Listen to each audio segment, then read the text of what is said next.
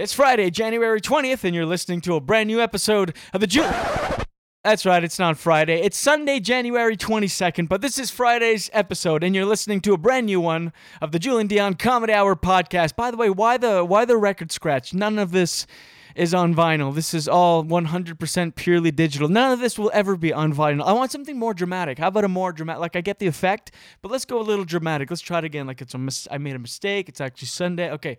It's Friday, January 20th, and you're listening to a brand new episode of the Julien Dion Comedy Hour. A little negative. Not quite the image. I'm not sure car wreck is what I'm going for, but let's try. It's Sunday fun day. Let's try that. A little looser, maybe. I don't know.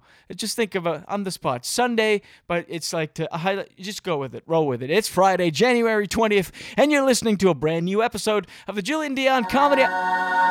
Oh, that's right. It's not Friday. It's Sunday, January 22nd. But this is Friday's episode, and you're listening to a brand new one of the Julien Dion Comedy Hour podcast. On today's episode, guest, a superstar actor and voice talent, Christian Potenza, all-around great guy, drops by 11 Press Studios. That, and we bring back Scamming the Scammers. That and so much more. Oh, my God. And it all starts now. Project. I was like half asleep on the couch, and now I'm projecting. Hey everyone, this is Christian Potenza. This is Gay Trevor Wilson. This is Jean Paul, a.k.a. the Island Hipster, hashtag hipster business. This is Steph Tola. Hey, this is Jake Goldsby. This is Sky Wallace. Hey everybody, this is Erica Sigurdsson, a.k.a. Ricky Siggs. Okay, hello. Hi. This is Howard Wagman. Hey, this is Peter Anthony, the PA system. This is Matt O'Brien. Some people that's my rap name. This is Jen Grant, and you're listening to the Julien Dion Comedy Hour podcast. This is the Julien Dion Comedy Hour. Enjoy.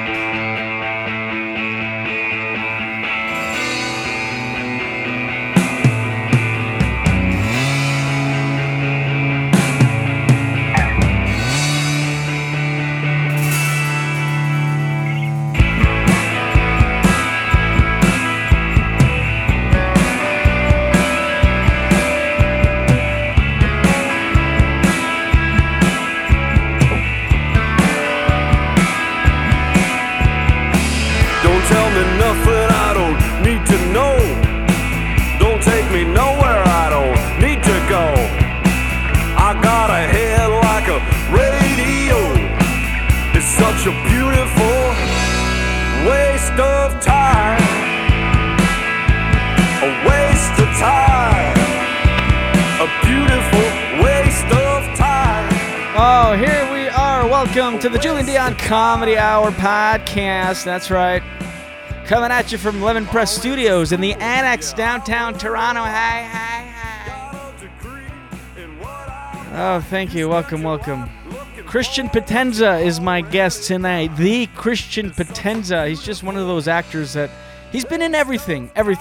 He's just one of those guys you see his face and you're like, yeah, that guy, right, for sure. You run into him on the street. Oh, it's him. Christian Potenza is my guest. Actor, voice coach, just all around superstar. Christian Potenza joined me in Lemon Press Studios. He's the one that he punches out Jackie Chan in the tuxedo in the movie. Look it up, YouTube it. Actually, I'll throw it up on Facebook, the fan page. Speaking of social media, that intro was weird, wasn't it? That was a little stiff. It felt contrived. That was for social media. Speaking of which, at JD Comedy Hour on Twitter, at JD Comedy Hour on Twitter and Instagram. Facebook.com/JD Comedy Hour. Email the show pod at jdcomedyhour.com. We want to hear from you. We really do. It's Sunday, January 22nd. This is Friday's episode. Donald Trump is officially president of the United States. That was an insane joke just a year and a half ago. Now he's actually the thing. But I'm not going to talk about it because you know what? Everybody is. Just go everywhere. If you want to know anything about it, just go everywhere and anywhere. So not here. This is escapism. You come here to escape, okay? You come here and to forget about life. So tax season is upon us and looming around the corner, which is why, here we go, I'm dragging you right back into real life. which is why we're bringing back scamming the scammers. Oh gosh, that's right. Scamming the scammers is back. That is a CRA scam that's going around. Usually this time of year, it pops around different areas. And I got this call last year. The gist of the scam is they call you, they tell you they're from CRA, Canada Revenue Agency. For those listening, it's our IRS for American friends. And for the rest of the world, I don't know. I should have probably looked it up. But CRA, they call you. They say you have thousands of dollars in taxes due back, and you will go to prison. The police are actually most likely already on their way. But there's one way out. You can go to a Western Union and wire $5,541.17, and your debt will be wiped, and they'll call the police, and the police will turn around. Obviously, this sounds insane to most, but people do fall for it, especially it's a numbers game. And the only real defense against this kind of stuff is awareness. So what I did when I got the phone call, I started calling these people back, just harassing them, being as irritating as I possibly can. And they don't take personal information. That's what makes this thing so weird. They go strictly based on fear, what they do, because I've tried to offer up fake social insurance numbers and so on to see how far I would get, but nothing. They don't take any personal information. They go through the phone book or something. I don't know how they got my number to begin with and my name, and then they leave you a voicemail, or they talk to you and they say that you owe all this money and you have to pay it. So I called these guys over and over relentlessly for days. I mean, I just sat in studios and just called, and some were pretty juvenile, some were pretty disgusting, and I edited it. Oh my God, I edited it. What the fuck? I'll edit this out. No, I'm not gonna edit anything out. I don't care. I'll leave it at it. So I shortened it to a smaller kind of a few clips of me irritating them, and then what happens is they catch on. They know the number, even though I keep changing the number, and they decided that the best way to deal with me was to keep me on one line rather than bounce around in their call center. So I got the gist of the scam, and it's essentially a call center in Dubai, and there's between 30 and 40 people, and they each call between 200 and 300 numbers a day. So imagine, it's a numbers game, so some people do fall for it, and it's always big numbers. So the guy that kept me on the line for 20 minutes, I really cut it down.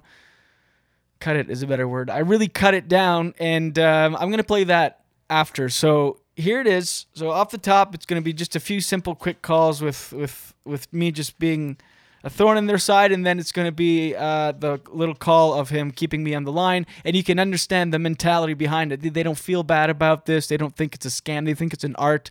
It's very bizarre, but we get into it. So here is, because it's that time again, tax season. Welcome to the Julien Dion Comedy Tax Reality Life Tax Life Hour. But no, I'm playing these because the real defense against these kind of people is awareness. You know, if you know about it, then you will surely not get dinged. So here it is, scamming the scammers. Every day that goes by, telephone scammers are stealing your peace, stealing your money. But together we can stop this abuse. Please help the JDCH free the people. Please pick up the phone now and help us fuck these fucking fucks. Thanks for calling CRA. How can I help you? Oh, yes, hello. Yes. Yes, I have a lawsuit. Go ahead. I just got a voicemail saying I had a lawsuit pending against me, and I'm just trying to rectify it. Okay, just hold on. Hold on, sir, okay? Mm-hmm. And who am I speaking with? Milton. Sorry? Milton. Manson. Okay, just hold on, sir. And you're living in Toronto, ON, am I right? That's right. ON is for Ontario. Yes. Now, sir, the reason why we are trying to reach you, my name is Officer Jonathan Knight. Oh, and Yuki's in the block. I'm calling from the CRA, Canada Revenue Agency, okay? Mm-hmm. First of all, write it down, your arrest warrant ID number. Oh, no. 00-100-. 100 dash 3636. 3656. Yes, that's your arrest warrant ID number, okay? Oh. You should rot in hell. Sorry? You should rot in hell. You're a scam artist. Trying to steal people's money. Fuck you. You're committing fraud. Fuck you. Thanks for calling Treasury Department. Treasury Department? Oh, I thought I was calling CRA. Exactly right. We are from Tax and Auditation Department. Okay. Yes, sir. Hello. Yes, how can I help you, baby? Is this CRA? Yes, how can I help you? Oh, I have a lawsuit pending against me. No. Okay. So, how can I help you? How do I get rid of the lawsuit? Do you need money? Yes. Lady boy, motherfucker. Thanks for calling Canada Revenue Agency. How can I help you? Hello. My name is Officer Daniel Martin. Okay. I'm just telling you you can go on break and for half an hour and come back. Okay. CRA, Canadian Revenue Agency, how may I assist you? Yes, this is Jonathan Knight. Yes, this is Jonathan Knight. How can I help you? No, this is Jonathan Knight. Yes, this is Jonathan Knight. How can I help you? No, this is Jonathan Knight. Yes, my name is Officer Jonathan Knight. How can I help you? Oh, my name is Officer Jonathan Knight. Yes, my name name is Jonathan Knight. How can I help you? Oh, we're like twinsies. Yes, twins. Twinsies. Haha. Hi. Baby, love you. Hello. Oh, wow, you really worked on your accent. Did you take classes or something? Oh, she's gone. Hello. Hi. Is this the IRS? IRS? IRS. Who's that? IRS? Internal Revenue Services. No, I'm speaking with CRA, Canada Revenue Agency. Oh, Canada Revenue. Okay, that works. I would like to give somebody all of my money. No. Oh, forget it. And when did you receive this call? This morning. This morning. Yes. Can you please tell me your name again? HORK. HORK. Yeah, HUNT. HUNT. Hawk Hunt, right? Yes. Thanks for calling CRA. How can I help you? Oh, hi. I got a voicemail on my phone from CRA. All right. What can I do for you then? Well, you tell me. You left the message. What's your name? Thurn. Thurn? Fern, yeah. Oh, Fern. What's your last name? Arthur. Fern Arthur. Yeah. You know, instead of scamming people, you should take improv classes because you need better skills at thinking on your feet. Oh, really? Yeah. So how many people are working with you right now? 45. 45, that's not too bad. 45 broke, desperate people. No, 45 not the desperate people, but the 45 trained people who does have the art to take the money out of someone by scaring them or doing whatever it takes for them to take the money. Oh, so you do it through fear. Yeah, whatever you say. Right. Well, you know, you just said you scare them. Yeah, we scare them. Anyhow, as I said, anything. We use anything in order to take the money out of the person. Right. And it's art. Yeah, it's called an art. Okay. Just hold on. I'm gonna get you someone who is best speaking to you. Okay, Alright? please do. Yeah. Roy Cage. He's gonna take fuck out of you. So you can better talk to him, please. Sure. Put him on. Yeah, sure. Just hold on. Yeah, thank you so much. Hello? Is this Officer David Miller? Uh-huh. How do I give you my money? Well, which way you just want to give me the money? Find out the way, man. Oh, well, you're the professional. You're the artist. Yeah. Do you think that we are professional? No, I mean, yes, we are professional scammers. you're an artist. Your colleague was telling me. Fern Arthur. We are scam artists. You're an artist, right? You create things, right? You in Canada? Have you ever had an original thought in your life? You based in Canada? Yeah, I'm based in Canada, yeah. What do you do there? I earn money honestly. What do you do? So, what do you do there? I mean, you earning money honestly, as Yeah. you're saying that you're an honest person? Yeah. You should try it. Really? So, college na function ma lodo bani ja chudya. Condom perle moda par. I don't speak Punjabi. What do you think? We are speaking Punjabi? I don't know. So do you do We are this from here. Do you do this because you're poor? No, we are not poor though, but we like it. We like ripping off you people, you piece of a shit. Why fuckers. why are we piece of shit fuckers? Because we have freedom what, and what do you think? What do you think? How much we are earning the day? It's out of your knowledge. yeah. No, it is out of my knowledge because I don't scam people. You can't even imagine that. You can't. I have more than 50 people are working here. Each and every one Losers. would be Losers. shot. All of them. I mean, we are earning enough by scamming you people over the phone. I don't need to come in person though. But why do you do that? Just because this is the fastest way to earn the money. By we are not coming down to your doorstep, but we are not doing the stuff like a terrorist, right?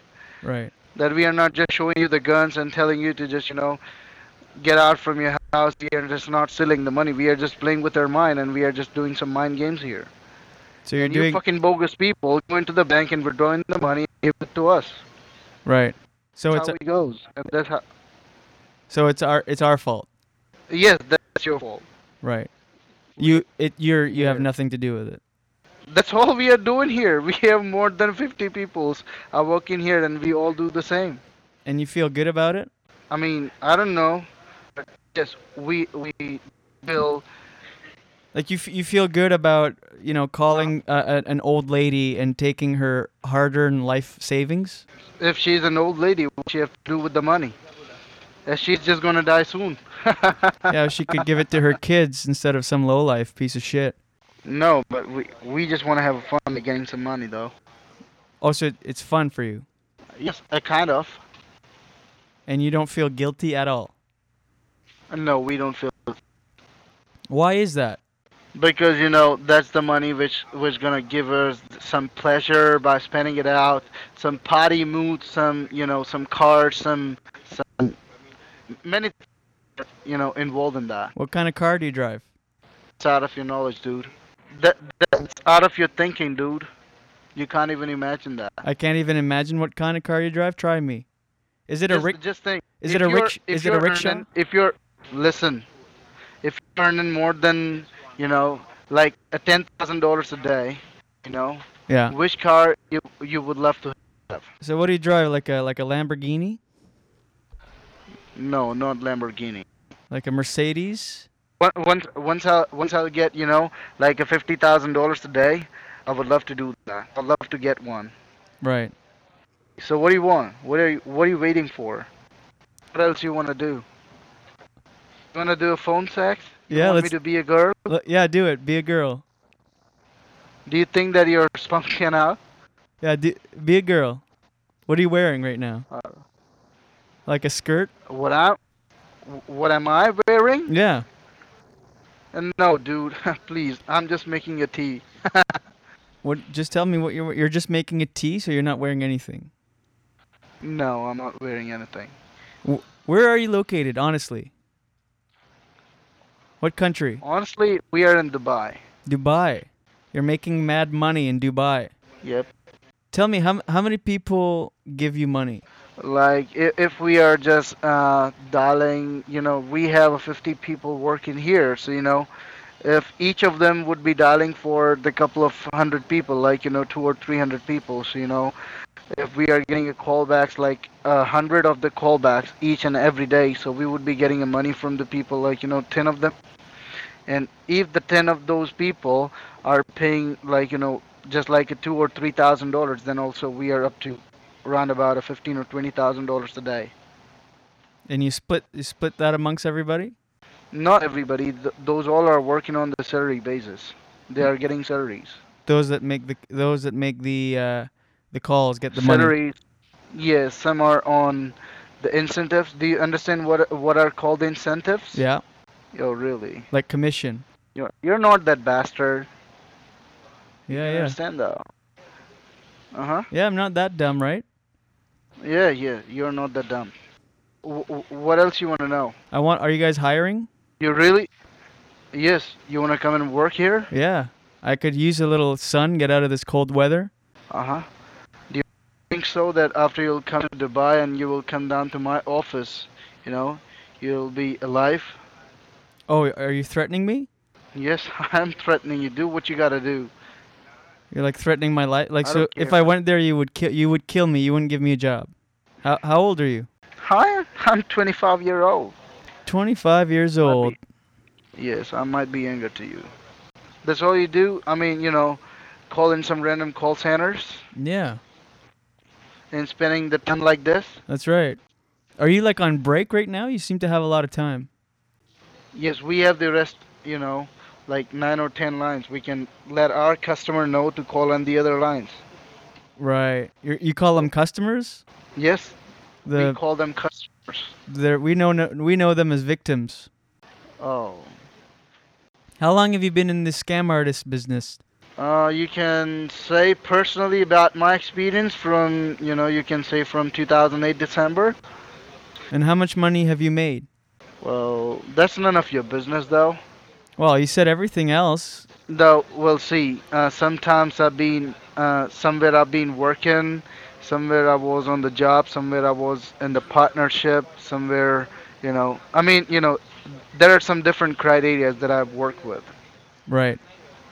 But I never counted the money that I earned. But if you can give me my calculation, the money that I spent, that's also out of your knowledge, dude. Like I can't even grasp it. You can, if you want to.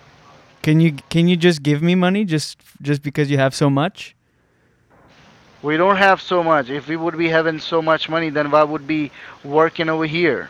I mean, we would give out like holidays to our boys or something like that. We always need a $10,000 or $20,000 a day. Right. You need 20,000. That's how we go. You need 20,000 a day to live. Just give me 5,000.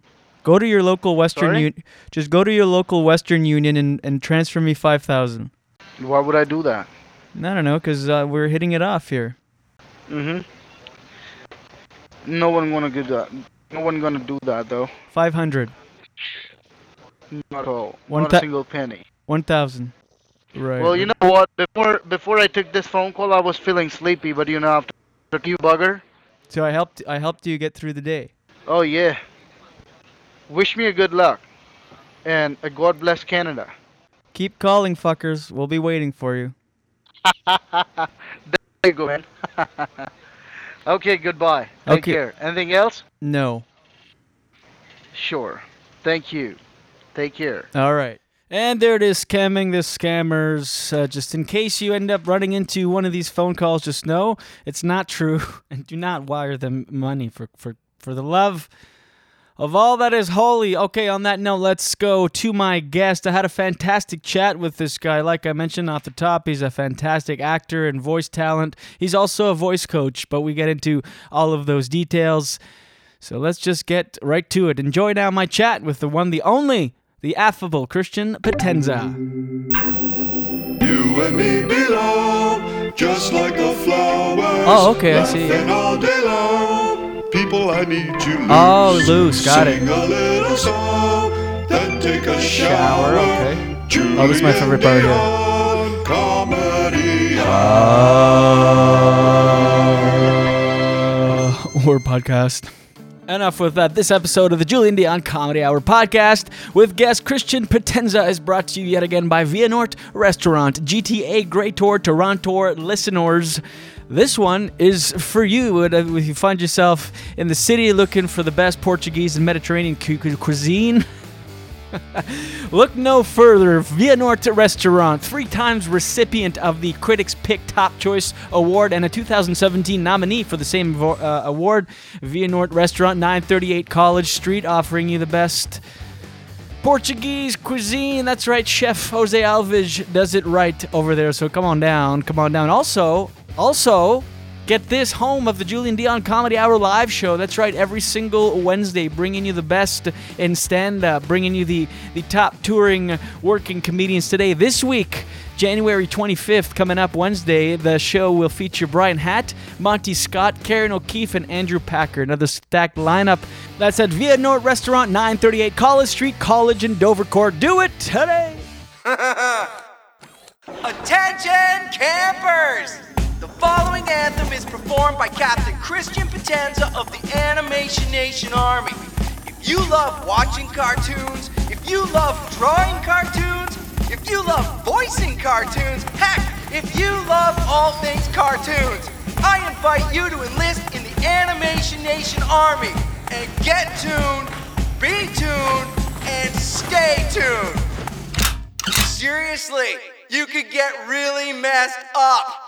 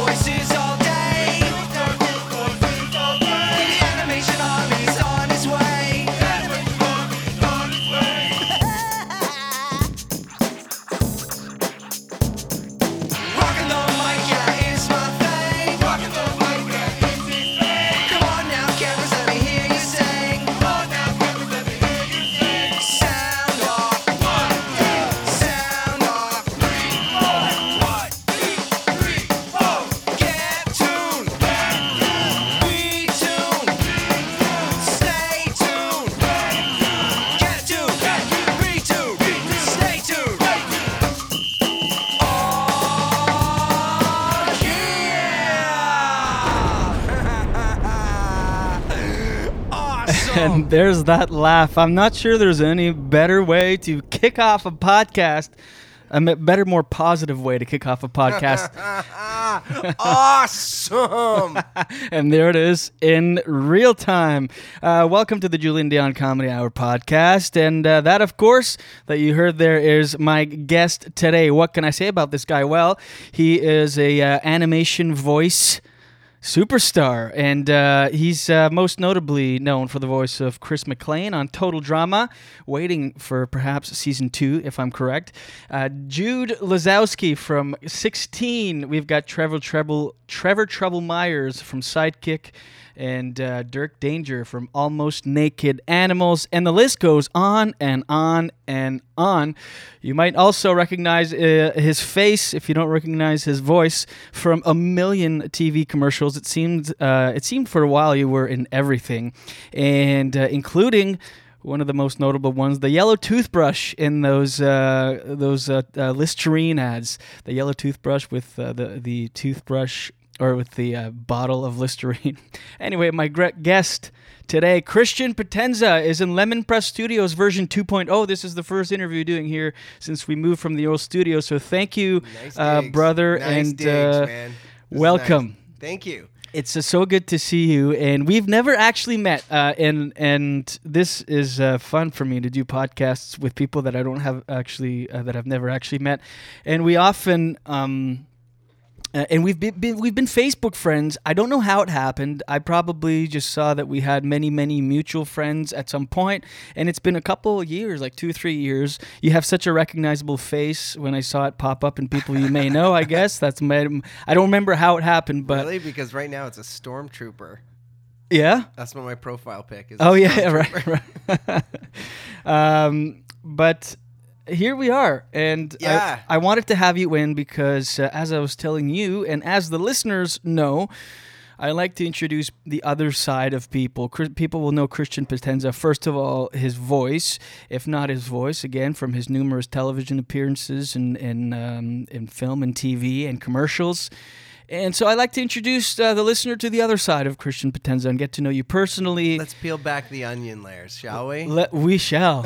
Hopefully we'll have some tears while we do that. Anyway, thanks. And let's just start. I like to kind of go chronologically, but we can kind of go all over the map. Sure. We'll derail, and then we'll come back, and just to put the listener at ease, because I know sometimes I get emails, they get frustrated. I like how you just said, "Oh, we will derail." Oh, we will. Oh yeah, this is gonna be a train wreck. My story is amazing.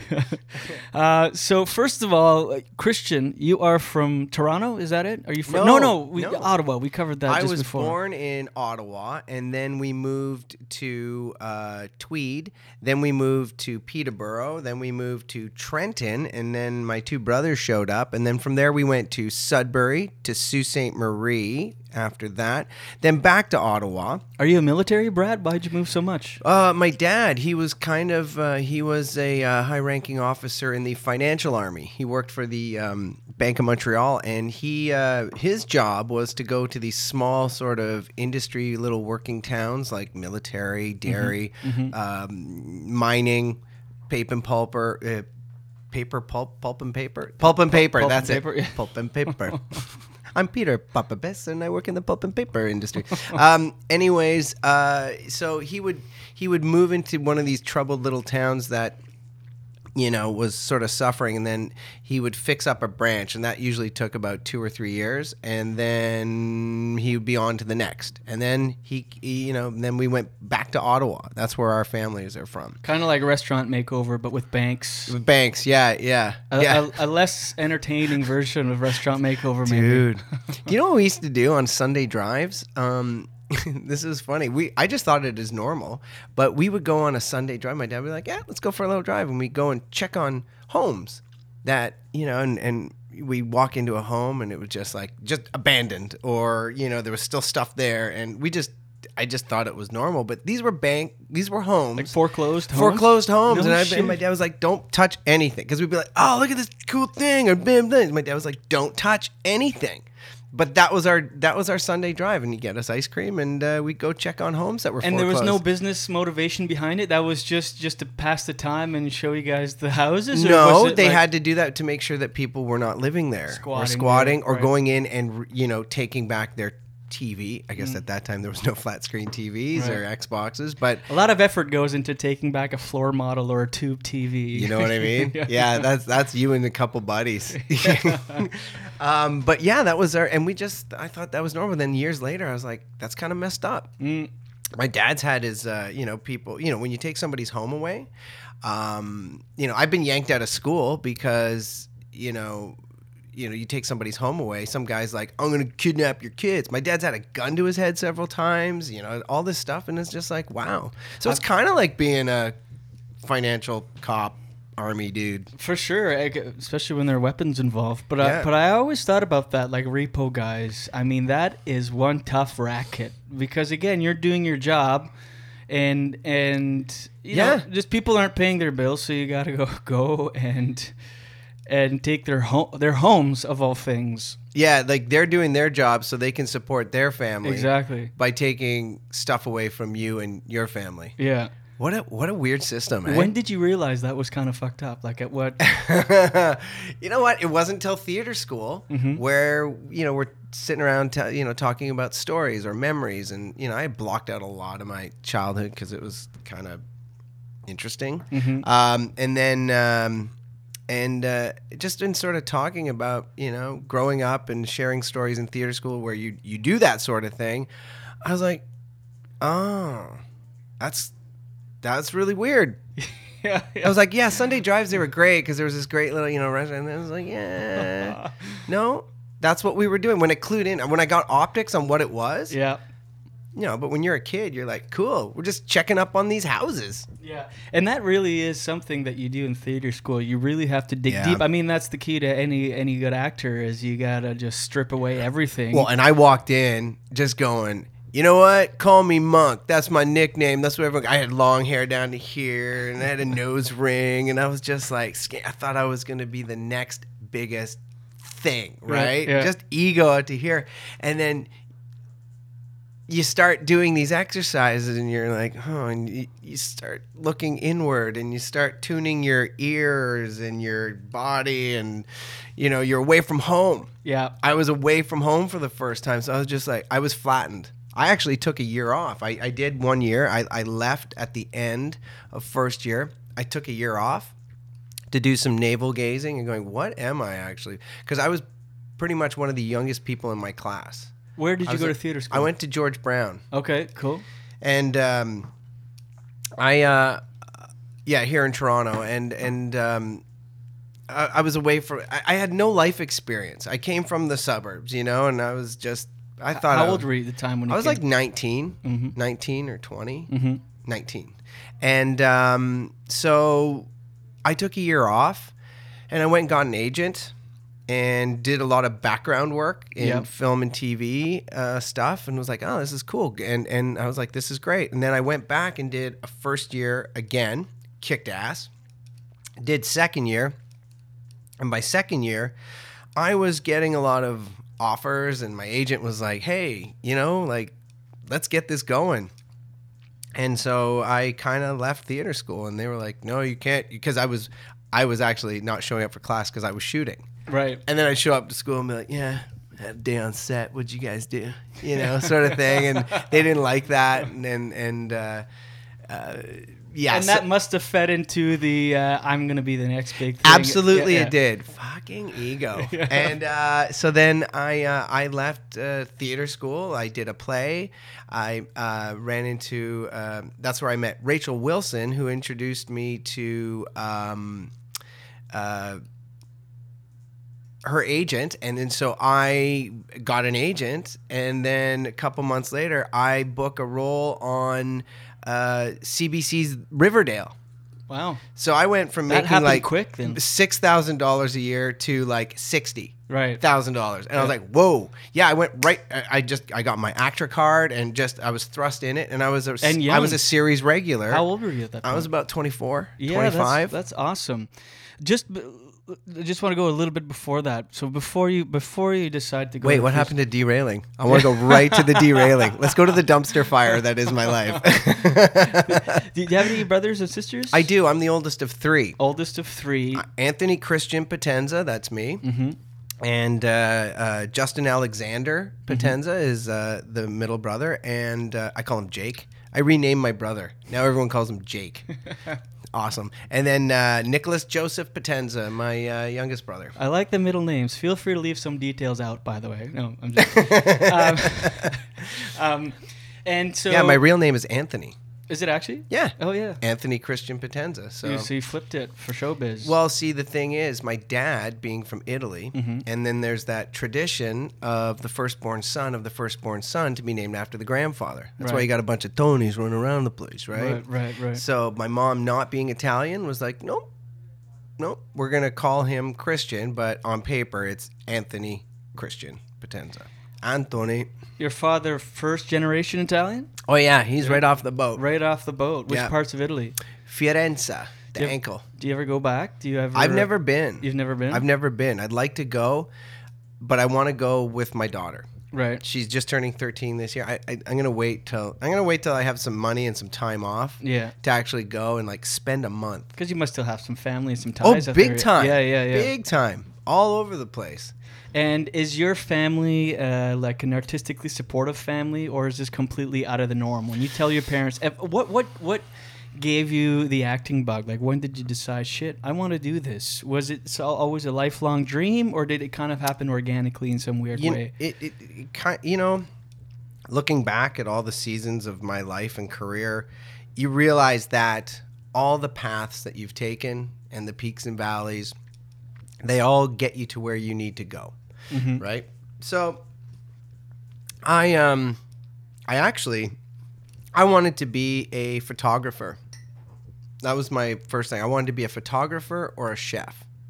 And I wanted to work for at a young age. Young age, yeah. I wanted to be a photographer. I wanted to work for National Geographic, or I wanted to be a chef. Pursued it a little bit, not much, but then I was always the class clown, right? I was always a little bit different, and I guess, you know, if I was to be in this generation, I'd be like, that kid has wicked ADHD, you know? They found out at a young age, with my brother, he was having problems in school at like grade 1. They tested us all. They found out that he was dyslexic, and they tested us all, and they found out that I was learning disabled as hell. I have a form of dyslexia, but it's with mathematics. You know, like no chronological order. I have a huge problem with chronological order because it's all pictures and stuff, but I've coped, right? So it's all pictures and stories and lies or fantasies, whatever you want to call it, but that's my reality. And so that's why, you know, I had a tough time during school, so I was the class clown. Right. School for me was a social engagement only. I would literally walk away. I would not do homework, and I'd be like, I don't care. I really don't care. Get me to art school. And you knew when you were in high school, you knew where you were going to go, your path. Yeah, absolutely. Yeah. I made my when we moved to Sault Ste. Marie, everyone used to call me Chris, and as soon as I moved there, I was like, you know what? After all those years of watching Alan Alda on MASH and Robin Williams on Mork and Mindy, that I wanted to be like that. And Saturday Night Live was now in the thing, and I was like, I want to be an entertainer. I just had that draw. So now I'm the guy that's doing the announcements. Now I'm the guy that's, you know, doing skits. Everything. I was doing Ed Grimley skits in like grade 6 or 7, and that was like, I was breakdancing. I was the first guy to learn how to moonwalk in my school, right? You know what I mean? I was that guy. I was driven that way to entertain and try stuff and art. And art. Were people at your school, guidance counselors or otherwise, telling you, you got this, you've got a gift, you got to kind of pursue this? Oh, I remember saying, you know, in grade 6, because when we moved to Sault Ste. Marie, every 3 years we moved, so I got a chance to start over. So I'd be like, my name is Christian. You call me Christian. And then all of a sudden these colors started to show up. My mom wasn't dressing me for fucking school anymore. You know, it was like I was choosing, and it was just weird stuff, you know, not the norm. And I was able to flourish. And then I remember telling, you know, in that grade 6, 7, and 8, you're starting to do that SGIS, that student guidance thing, like what do you want to do, your aptitude and all that stuff. And I was like, I'm going to be an actor. I just remember saying, I'm going to be an actor. Grade 6, I was like, I'm going to be an actor. I'm going to be an actor. And what did your mom do? My mom raised 3 handful. So she was like a stay-at-home mom? She was, yeah. Okay, yeah. So your dad doing what he did and your mom, when you tell them that you want to be an actor, what's the reaction? Because you're from Ottawa, it's not necessarily the hub of acting. Well, and my dad being, you know, an immigrant, and he was the only one that spoke English in his family. Right. His childhood was kind of ripped from him. My dad was an artist, you know. He was a painter. He sang in this choir that toured, and he kind of had to put that aside because he had to grow up real fast, you know. And so when I expressed art, you know, like my interest in art and in the arts and performing, nope. It wasn't until I was like 16 years old, and I went with my friend Phil Sampson in high school because he was going to audition for a play at the Ottawa Little Theatre. Oh, yeah. I've done a show there. Yeah. Yeah. And I went with him, and they ran out of people. I just went to support him, and it was for Broadway Bound, and he was auditioning for the brother. And I had gotten a sheet, like a sign-in sheet, and I was like, fuck it. I'm not going to do this. And they sort of were running out of people to read for the younger part, the lead. And I was like, you know what? I uncrumpled my thing. I said, what the hell? So I get up there. I end up booking it. And I was playing Eugene Morris Jerome from Broadway Bound, which was Matthew Broderick played it in Biloxi Blues, and Jonathan Silverman played it in, Broadway Bound. And what was the other one? There was 3 of them. There was a trilogy, the Neil Simon play. Anyways, that was my first taste, and I was like, holy crap. And that's where my dad turned, too, because I had hid that from him. I had hid everything artistic, because he even pulled me out of plays before, like, you know, the day of, because it's just like, you're not supposed to do that, you know? Right. My grades suck. I'm not playing sports anymore. You know, I'm skateboarding.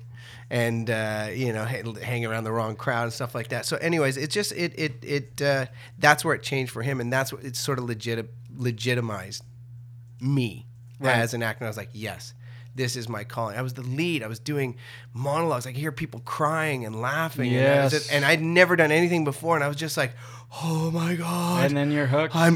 There's no going back. You're hooked in deep. Yeah, there is no going back. You know, it's funny though too, because that role, that first thing I did with no training or anything, raw, I sort of did this New York thing, where this was my accent, where I was like, hi, Eugene Morris Jerome, that was the thing. And every time, because I got so much encouragement, I sort of wired myself. So every time I'm acting, like the years to come when I walked into theater school, every time I was doing some serious acting, I always went to this sort of voice every time because that's what I associated good acting with. Right. So I kind of screwed myself a little bit. When you get that script last minute and, your friend, they're looking for somebody and you go and you nail it and you do it. Technically speaking, when you get the script, does your quote mild dyslexia or ADHD does that make it harder for you to memorize lines? No, you know why? Because even at grade 6, when they say I'm at a grade 2 or 3 level math, I am now also in grade 6. I'm at a grade 12 to 13 university level of comprehension. Right. So it's the extreme. The pendulum is swung, to either side here. But for me, when I pick up a script, instantly, I can, I see an old man sitting on a park bench. I've got a narrative already built in my head with soundtrack, with shots, with everything. Like he's just sitting there feeding pigeons, and I've got a whole backstory. And where he's going after that. I've created a short film because that's the way my mind works. So it's always based on the narrative. So I can pick up a cold read and be right there. And hot. That really is the key to good acting is that narrative, that backstory, because, new actors tend to be so scared to make choices, but that's what directors, casting directors recognize if you come into the room and you've made these concrete choices. Also, the style has changed for acting. The style has completely changed. In what way? Well, first of all, kids, because of the technology, are way more savvy. Mm-hmm. Not so much as the craft, but their brand.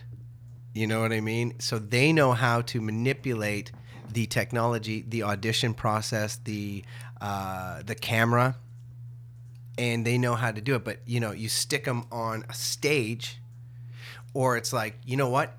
Improv this scene is different than 10 years ago when I started, or 20 years ago, when I started, what I was trained for, because now they're, it's a little less sloppy. Like they don't care if they get a sun flare in the thing, and it's really, really emotional, but it's all really low key. Mm-hmm. It's all really especially because of reality television, because of people on YouTube just being them. It's personality. It's almost the amateurs, just by being them, they consider that acting. Right. But that's them sort of just doing something. But you put a script in front of them, and it's like, hit your marks, and we're gonna do it. We got to do we do a wide, and then we come in for certain angles, and then we come in for your close up. They know right now that they're going to save their best for their close-up. Right. They know that if they know at this age, because of the technology and shooting stuff and editing on their phone, that they don't have to do a lot of the acting. You know what I mean? Whereas we were brought up, it's like, whether there was a camera there or not, we're doing this. Yeah. Well, and whether if you're in a 2-person shoot and it's the other person's close up and it's over your shoulder and you're doing your lines, just still got to do it. Act it as if it is your close up. Yep. Right. Yep. But they don't do that. They That's don't what you're do saying, that. They don't do that. They phone that taken because they know when they get the close up, then they'll really. Yeah, and if it's on me, because we got to go over over your shoulder to do me. Yeah. They're phoning it in. They're not engaged until they get to them. And that's a disservice to you because the acting partner is your everything in every scene. You have to Mhm. rely on them. And if the other one's phoning it in, it's kind of fucking you in a way because you can't kind of engage in that way. Well, and nobody's coming up with their own style. Right. You know, there's no one's coming up. They're big on their own brand and they're brand conscious now, which was something we never even heard of back then. We were just doing it and trying to do it better each time and being engaged, you know? Yeah. And now I find that they don't even expect you to be, they're doing an imitation off of something that they saw before. So it's like it's not generated from within. They're doing an imitation of somebody from a thing that they saw. And that comes across on screen. It's people just spitting their lines out, and you can tell. It's not. And people, I find, and correct me if I'm wrong on this, but the newer people coming up seem to have less of a respect for the craft of acting because acting is extremely difficult. Well, we talked about how it changed, right? Yes, Yeah. it is difficult, but you got to keep current, right, with the trends and with everything. Right. So when I first started showing up on the scene and I was auditioning for these sci-fi shows or cop shows or anything, the new style had changed. So instead of like doing your lines and I'm doing my lines like this and I'm a cop, now because of the popularity of the show X-Files. Mm-hmm. So now you're saying words that you don't even understand. And you know how they get through with that? Because you notice in the X-Files, I noticed, we called it X-Files acting because you get these lines and it's like, how am I going to memorize all these weird words and police and legal jargon and science, blah, blah, blah. You know how you do it? You just talk like this. And you just go through it like this. And if I go, you know, even if I needed a new flux capacitor, well, I'm going to get a new flux capacitor. Right. Instead of the old way, which was, I need a new flux capacitor. Right. What the fuck is a flux capacitor? Yeah. There's none of that. It's like, I need a new flux capacitor. What the fuck is a... You know, and it was just underplayed. And that trend started to carry on where it was... the director, or even in commercials, it wasn't grand, it wasn't everything, it was like, throw it away. That was the note. Throw it away. More natural. Smaller. So that's what happened. And now it's reached a point where it's got so corkscrewed, amoeba-shaped, and incestuous that the acting style it's become mimicking and it's mugging, basically, and impersonation, and it's just an imitation that isn't even consistent. Right. So it's diluting the art form in a way. They're not showing any arcing anymore. Right. They're just doing their scene, and they're like, what's next? Yeah. What's next? And then you see it, and you're like, oh my God, that actor and that actor are in two different fucking movies, and they're not even listening to each other in the scene. They're just hitting their marks, and they're doing their thing, and it looks good, you know. They're basically doing selfies. Yeah, right. That's it. And there's no arcing, like you said, so you don't have that crucial drop or that, you know, in a scene when you have to have that emotional shift. Yeah. It's not as apparent as it used to be.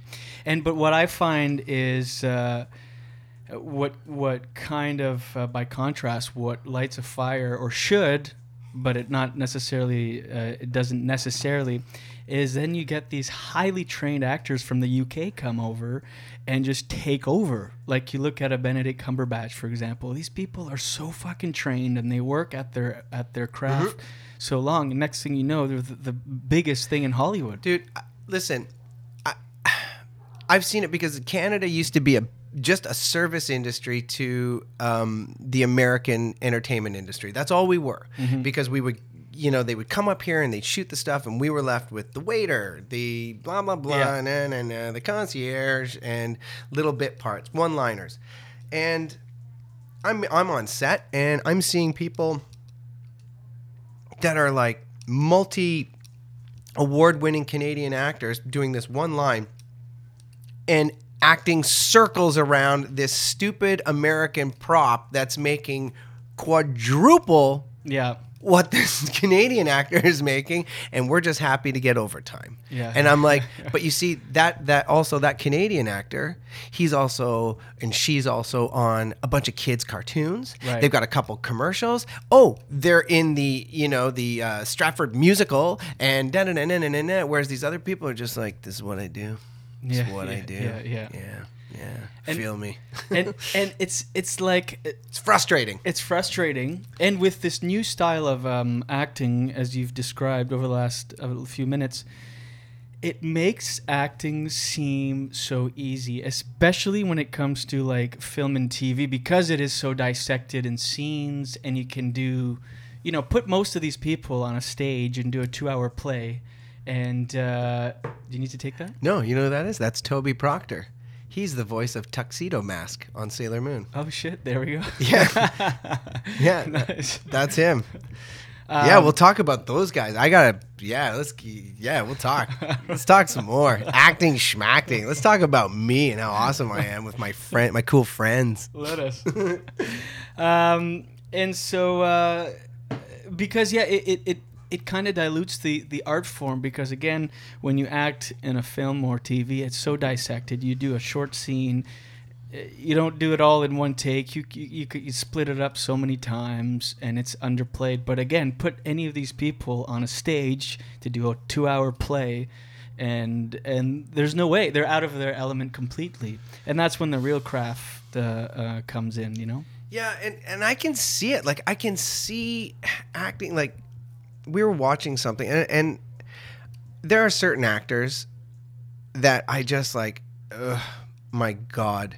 Not just because of the God, that should be me. Right. But like also, how did they get there? Mm-hmm. How did they get to being... Okay, let's just talk about it. James Franco, I don't understand. Yeah. I don't understand, because when he talks, he doesn't even he fully form the words. He's just like, he's blowing the comedy moments just even in his speech. It's called pataka. Like, get your fucking mouth around the words. I don't particularly, he's a good looking guy, but he's more of a personality. But like, why do you put him in all these dramatic roles, and then especially comedy? Mm-hmm. Why is he in a comedic role? He's not funny. There were so many missed opportunities, but it's those kind of things that just go, there is no rhyme or reason to this. And also, that was not because I think that should have been me. Right. But then I'm like, but that's just my egotistical view of myself. Mm-hmm. It was never mine to begin with. That's one thing you realize if you don't get a part, even if you get close, it was never mine to begin with. That's right. Well, right? That's an evolved way of thinking, because a lot of people get begrudge, bitter, and but that's also a time, like times are changing in the industry where studios are now looking at if there's a couple guys up for a part, they will sometimes make a decision based on their online following. Oh, dude, you know what? You brought it up. It really does come down to, I mean, this is why I do spend a lot of time with Facebook and my YouTube channel and upkeeping a sort of an appearance with social media, because, it comes down to me, you, and some other guy, and we're all in the mix. Who's got the biggest following? Yeah. And I know that I have been, because of my YouTube channel, I have been given day plays on certain cartoons because I go in and investigate the cartoon and just go, hey, today I'm on blah, blah, blah. Let's check it out. Oh, look who it is. It's Scott McCord. Let's have a little interview with Scott McCord. And it's free press, because in Canada, we don't promote our cartoons, even though we've got world stage cartoons, huge, huge successes around the world.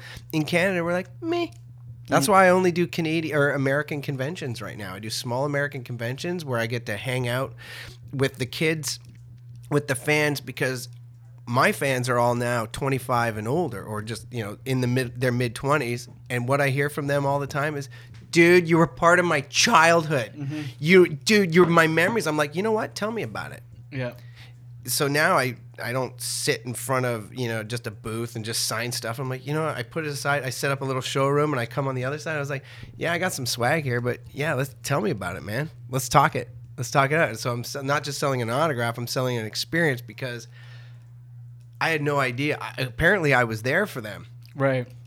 But I was just filling my ego and doing something. But it's the optics on it is so much. When you're an actor, when you are recording cartoons and you're making films, you're creating memories for other people.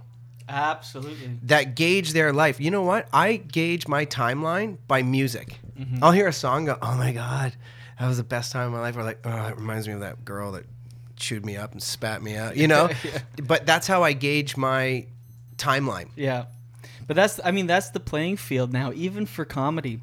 I mean, people used to hate, comics used to hate, and most still do. You do a show, and to stand at the door and shake hands after, it was always seen as needy, kind of like. What do you mean shake hands? Like good game? Good game? Like Or just kind of like people come up and thank you, that was a great show, and you shake their hand and thanks fans. for coming. I thought you meant with other comics. No, Okay. with fans like coming out. People like it. Well, it used to be the cool thing to do your show and get the fuck out, go in the green room, and not talk to anybody. But it's not about ego. It's about making these connections with people, because those are the people. If someone comes to a show, and again, I'm just talking stand-up, and they know nothing about you, and they like your set, and then they meet you after you have a 2-3 minute talk with them, they're going to come back and see you. Like, and they're going to bring friends. They're going to bring And they're going to friends. follow you on Facebook, and now they're your friends. Exactly, and they're going to be like, oh man, we went to see this guy. I'd never heard of him before. It's super funny. Met him after the show. Great guy. And they will follow you. And that's kind of the... You're spreading your word. That's You're what you gotta- like the gospel of, you, and you're like, check it out. Do you like it? Yeah, I do like it. I'll Yeah. follow you. Yeah. Yep. No, I have people tell me this all the time too. It's like, dude, I'm at work. I just follow you on Facebook because it keeps me entertained. Mhm. And that's why I run my Facebook like a magazine show. Mhm. Like I'm just like all Well, over the and you place. should. Yeah. This is the world we live Yeah. in now. Yeah. But it's true, right? Because you spend 3 minutes with them. Yeah. That's all it takes. All it takes. And now you've got a friend for life. Yep. And they will follow you everywhere. So you get a part in a movie and be like, I met that guy in fucking Bumblefuck whatever. He was funny then. Now he's doing something serious? Absolutely. Or it's like, check him out. He just made a video about him making the best grilled cheese sandwich. Yeah. It doesn't matter what you do. Yeah, and they'll share it, whatever. And they'll share it. This is just the world we live in. Let's get back to you. Again, derailed. We'll come back. So you go to George I Brown. wonder how much of my life is derailed and I don't even realize. It's all optics, right? No, not your life. I mean the conversations. No, but we I just have. mean I talk I follow the energy. I Yeah, go right. wherever, like I zig and I zag. Yeah. I wonder how much of my life is spent derailed and I don't even realize it. Maybe I'm happy. The podcast, this is what we do. We go all over the map. But if we don't come back to something we touched on, I will get emails about it. Like if we start a thread and then it takes us somewhere else, I will definitely hear about it. So just to go back to, so you're at George Brown. You do the first year. I do a first year and then I take a year off. You take a year off. And then I come back, I do a first year and then second year. And right near the end, we had an exercise called Vocal Mask, which was our end of the year thing that we're graded on. I left after that. It's kind of like your big, yeah. I'm out. So, and you were booking things throughout this. I was booking things and I started working and I was like, you know what? And they kind of got a little, they weren't cool with it. Right. And looking back, I was like, I see why. Because it's, even though they said we weren't an ensemble, I left and I started working. And it's funny because technically I did do 3 years at George Brown. I did 2 first years and a second and 1 second year. And then because I had reached success, I was in the George Brown newsletter as being like a graduate of George Brown. And I was like, I'll take it. Was it a 3-year program? It was a 3-year program. Okay, but you did 2. I did. Technically, you did 3, but technically you got out of after 2. I don't have a diploma. Right, gotcha. You know what? I don't even have my high school. No way. I do not have my high school. Did you drop out? Why? No, I didn't drop out. It's what happened was I needed one more credit. And ever since I hit grade 11 English, I hit a snag because I was a cocky actor now. And every time we discuss plays and or, a novel, book report or whatever it was, I had issue because I was like, I'm at university level, I'm up here. I thought I was better than the gym teacher that's teaching me English, right? Right. So I get into arguments and I'd be like, you know what, screw it. And they would fail me. And so I was like, so that started in grade 11. So then 3 years later, even to the point where I got accepted into theater school at George Brown. I was gonna say, how does that happen without So, a diploma? Listen to this. So I get it accepted into George Brown, and I'm like, fuck, I need that final credit. So I sign up for summer school, and this is my last summer in Ottawa. But how old are you at this point? I was 18. 18. Yeah, the summer I was 18, and I was like, I got to get this thing. And I was doing summer school, and the final book report for summer school was One Flew Over the Cuckoo's Nest. So I had just a year or two before that, I was playing Billy Bibbit in One Flew Over the Cuckoo's Nest. I knew the play inside out. I knew the movie. I knew the novel. I knew everything. So I get into a fight with my teacher again because she was seeing it one way, and I was like, I played Billy Bibbit. Don't talk to me about symbolism. I know this motherfucker, right? And then I ended up calling her Nurse Ratchet, and I got sent to the principal's office. And I was like, screw this. I don't care, because in 2 months I start school, right, in Toronto. So see you later. So I get there, and I'm just waiting for them to go, actually, we didn't get your transcripts, and but I auditioned for theater school. And I don't think they care. Maybe if they did. So I was like, well, I'll make it up when I'm somewhere. I'll do it this summer or whatever. Or correspondence. So you didn't lie about it or anything and say you had a I just diploma. didn't mention it. Right. I just said, screw you. So then I go to theater school, and then, life it blossoms in front of me. I follow the energy. I'm rocking it out. And then and the next thing I know, I'm leaving theater school because I'm working. And I was like, I don't have my high school diploma. And it's so ingrained in you, right? To you need a high school education. It was like, no, you don't. Right. You need education. You need education, and you need experience. And I mean, at that point, for you, there was no plan B. Obviously, you had no high school diploma. This was it, right? Yeah. You were going to be I was already in. And fuck it. Like, Yeah. this was going to be your thing. Yeah. And what sort of things were you booking towards the end of your second/third year of George Brown? Were you getting commercials? It was started with some commercials, Yeah. but it was all serious. And the first sort of things I started, I was playing a lot of like drug user, because I was thin too. I was like really skinny and tall, and just it was brooding, teenager-y stuff. And then it was a lot of like rapist, drug overdosey, guns, Weasley characters. Mm-hmm. Real act, and a lot of character stuff, a lot of stuff with wigs, a lot of stuff with prosthetic, like makeup and stuff, which was great. It was a character, it was heading towards character acting. And then I auditioned once I got into Riverdale, where I was playing a young rookie cop. Then I was like, because I had sort of gingery hair. Mm-hmm. Then it was like, oh, I went from the bad guy to the good guy. I started playing rookie cop and just best friend guy. Sort of goofy guy. Yeah. And then I started getting into, I did commercials, and then because of that laugh, then it slipped into doofus hoser party guy. Yeah. And then because I was making bank, I went from craft dinner to prime rib like in like a couple months, right? So I started putting on weight. I started drinking a lot. I was doing drugs. I was making money. I'm 25 years old. And I'm making six figures, and it just started escalating. And so then it went to just pure comedy. The dramatic guy that was going to be the next, I wanted to be Holden Caulfield. I wanted to be the young Gary Oldman, the character actor. And then all of a sudden I was in commercials, and then I was like, the money went even up more. Mm-hmm. And then I was a doofus guy. I was like, and then I started believing that. I remember booking this for Molson X. Do you remember that? Yeah, I have been having a lot of sex lately, that campaign. Mm-hmm. Well, that went on for a couple years, and there I am getting paid $3,000 a day to go to the Molson Indy and hand out laptops and fucking car keys to people, for trucks that we're giving away.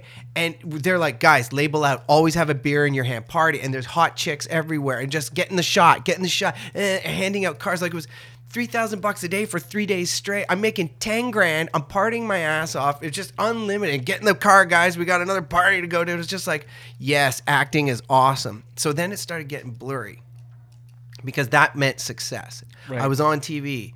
I remember booking so many, like, you know, I did a guest star on Twice in a Lifetime, and while I'm watching that, and I'm the guest star, right? And I'm watching that, and then it goes to commercial break, and they play 2 of my commercials, and they come back to me, open on me, and I was like, yeah! I'm 26 years old. That's unbelievable. How many, list off some of the commercials, because for a while there, you were in every commercial. Yeah, and see, back then, commercials were different. We were shooting them on film. They Right. were mini productions. Right. The style has changed now. Mhm. It's basically down to a GIF and a meme. Right. That's what commercials are now. And the whole style of like awkward, weird, random. And small, because commercials used to be big and everything's positive in a commercial. It's got to be everything's happy. Yep. Even if you're talking about herpes, yeah, it's everything's kind of like light and big. And now, and I kind of knew that. And now I go for audition commercials and they're like small, Yeah. plate small. And it was a different style back then. And when you were a commercial. When you were on commercials, you were a celebrity because it didn't matter what channel you watched back then. You were on every channel. Yeah.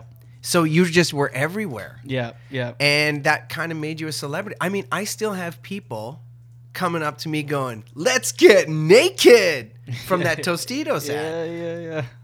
Dude, that was almost 20 years ago. And I mean, back then you had to have some chops in commercials. Now, all you need is a face. Yep. Really, that's all that they look for. Well, they're using a lot of non-union people for stuff now because of YouTube. Mm-hmm. You don't have to be an actor. It's just because, hey, you know that ain't nobody got time for that. You know, they're like, get me a non-union actor to do that because I just need it for my business. You know, and I'll give them like $300 instead of the $3,000. What are your thoughts on acting in commercials? Some like purist thespians like look down on it for some reason. I don't get it. I always thought any way you can get a foot in the door, do it. It's on-set training, and you get to be around the environment. I'll tell you this: commercials, they can do 2 things, and in my case they did both. What they can do is you can get experience and you get exposure. Mm-hmm. Great.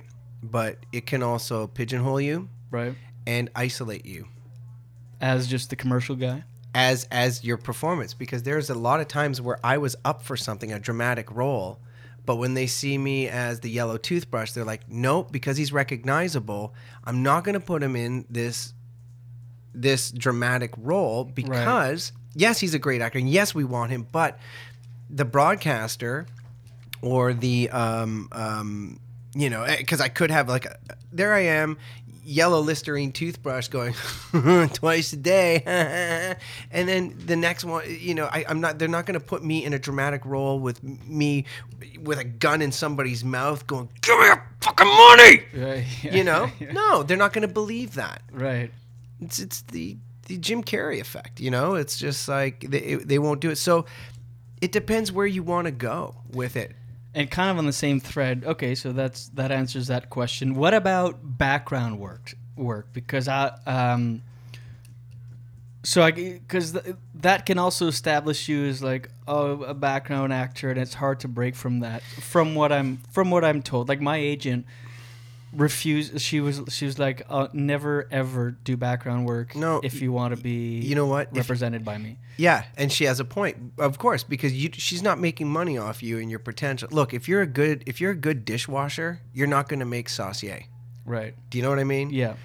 And when you're first starting out, yes, go and get some experience, and also in the meantime, you put a few bucks in your pocket and make connect. And I'll tell you this: you're not gonna. The people that go to these things go, yes, it's a network, and they put it on their resume, and it's just like they've been in every film and every TV show in the last 3 years. How is that possible? Are you the Highlander or a vampire or something? Come on. But the thing is, that's their reality, and they see that as working, and that's them. And great, yes, it's very necessary. Look, even in loop grouping in the voice world, which is the background actors of voice. Mm-hmm. So they cut a scene together, and the 2 people, you and I are talking in a restaurant, and then all the restaurant is going on in the background. So you know how they're all quiet? Well, they have to fill that with sound. So that has to be in, and they call that loop grouping. So they got 6 guys, 6 girls, and it's just like, okay, you two are the couple that's in the background. You're the waiter that wipes out, and you're the chef, and you're the customers. And you pick your part, you watch it on a big screen, and you act them out. And you're basically filling in the sound for the background actors. Now, when I wasn't working so much, I was like, I want to get into loop grouping. Forget it. You can't, because that's like me going, you know what? I haven't done so much on camera stuff, so I'm gonna go do some background work. But you can't go down. And the other thing is, it's good money and it's steady work because all these shows need. But it's a small community, and they don't want some guy who was the lead in thing and is on every second radio commercial to come in and overtake their job. Right. So the question is background. It's like, yeah, you know what? There are some people, they want to do background work, and that's all they want to do because they're doing correspondence courses in the meantime while they're making work. Yes, but they don't care. I have some people that I've taught voice acting to that just want to do described video at home as a side hustle. Great.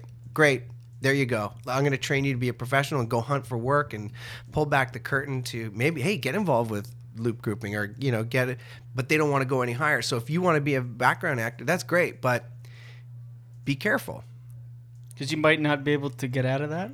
It's an eddy. And you're creating friends. And it's those people are so up on their ACTRA rules and, more than us that are working. Sure, yeah. And they're all like, hey, that director talked to you. That's an upgrade, and just here they got the handbook. And I was like, are you kidding me, dude? Yeah. It's like throwing yourself in front of a car and going, I'm collecting insurance. It's like those they're almost like that, and I'm like, so you hang around that, you can't see past it. Right. You know what I mean? And do you think from a casting director's point of view, whether conscious or subconscious, if they see on your sheet that it says, the part you're going for, then you flip the page and it's like, would you be available for a background role? If you don't get the part, would you do background for X amount of dollars? If you say no, I feel like it looks better. Again, whether they realize it consciously or not, the casting person will go, oh, he's not a background actor. And you know what? And this is the thing. You say no because you can lower the bar. You can lower your bar, and it's really hard to get it back up. Right. So it's up to you, man. Yeah. And I'm not here to judge. Like, you know what? There have been times where I was like, I'll do background work. But the thing is, I can't even get a job in the public without being, hey, aren't you the guy from Men in It? I was like, no. But it's like, I'm broke. Yeah. I'm broke. I'm not working. Yes. Here's all my awards and here's my demo reel. Will you hire me? Yeah. I'll paint your fucking fence right now. I'm broke. So it's up to you and it's your choice. And, one of the best tidbits of advice I can give is if you want to do background work, go do it.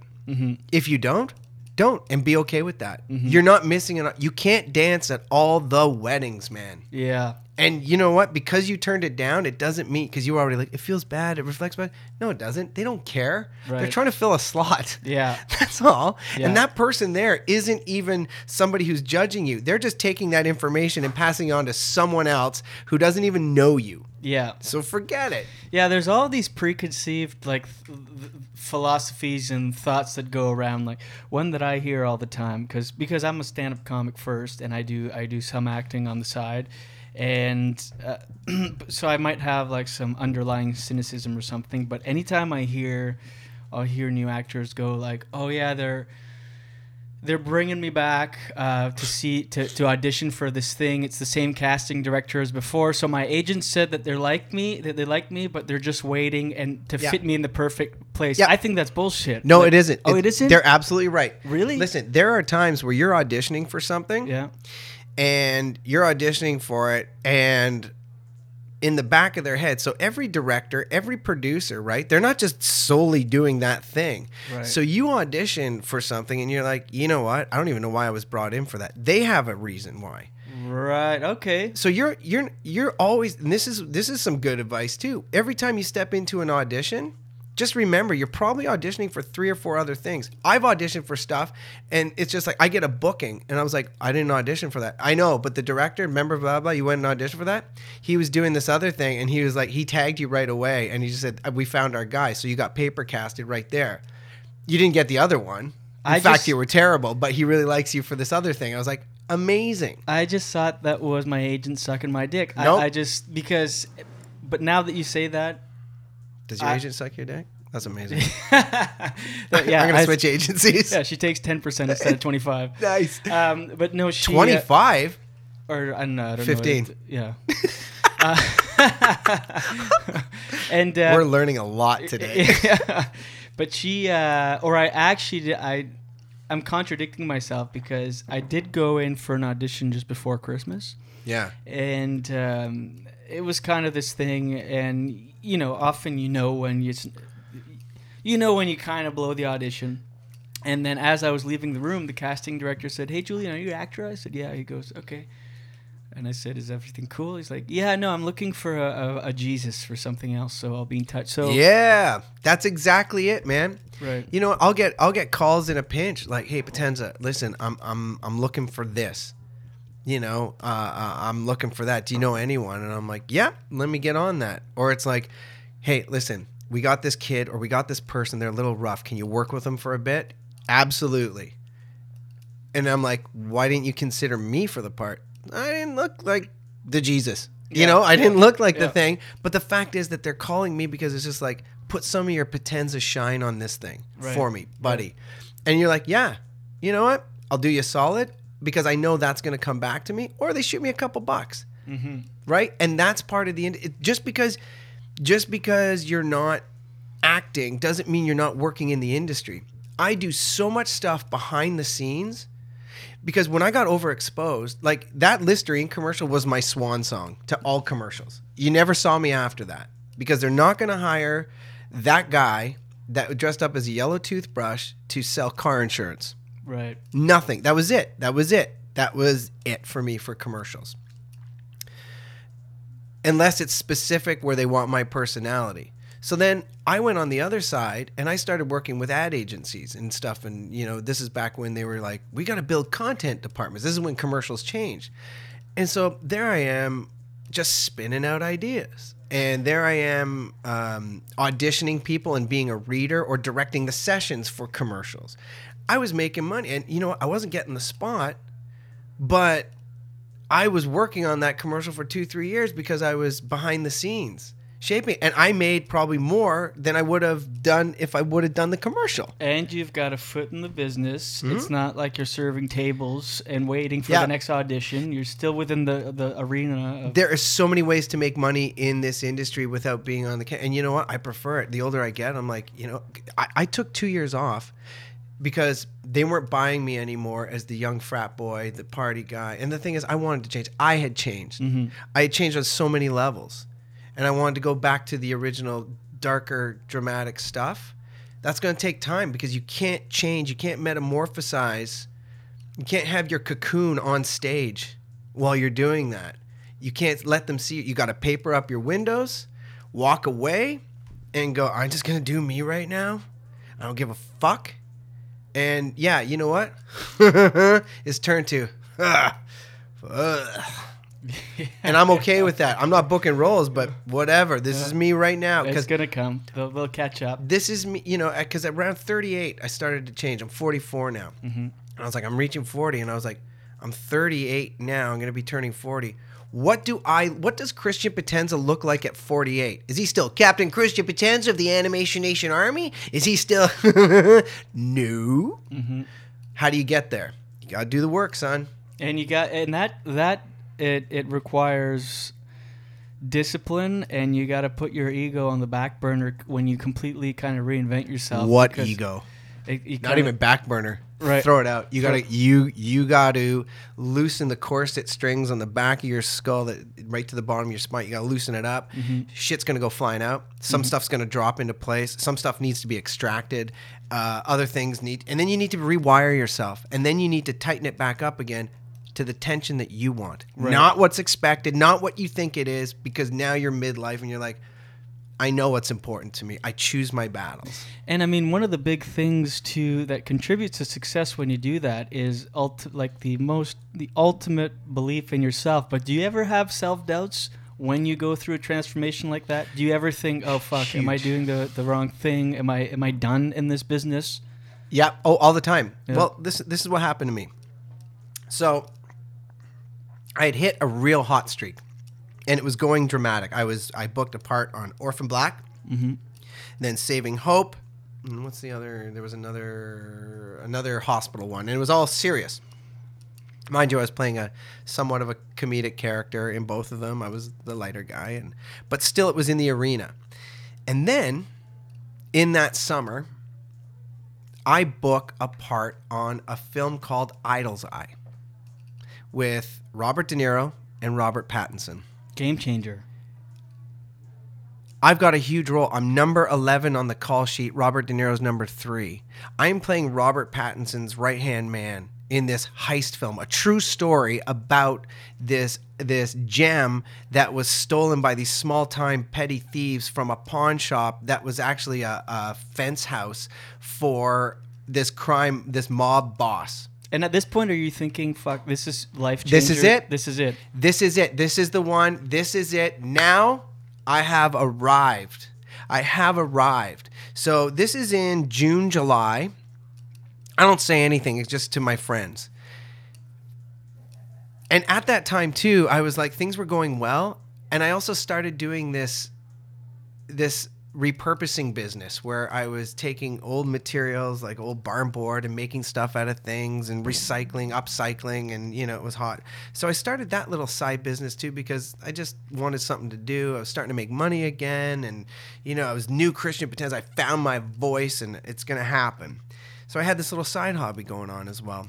And that was made into a couple pilots with these reality shows going, "Oh, look at Potenza," because he hosted Last Car Standing. He's a good host. And so HGTV Discovery was looking at me for this thing. And so we shot a few pilots about this, and it was looking good too on that front, to have my own reality show about what I was doing. And I was like, and I'm going to be doing this film in October that finishes shooting on my birthday. I'm looking at $120,000. This is my big ticket because I was going to sell my house, get my life back together and stuff because it had been a rough ride before that.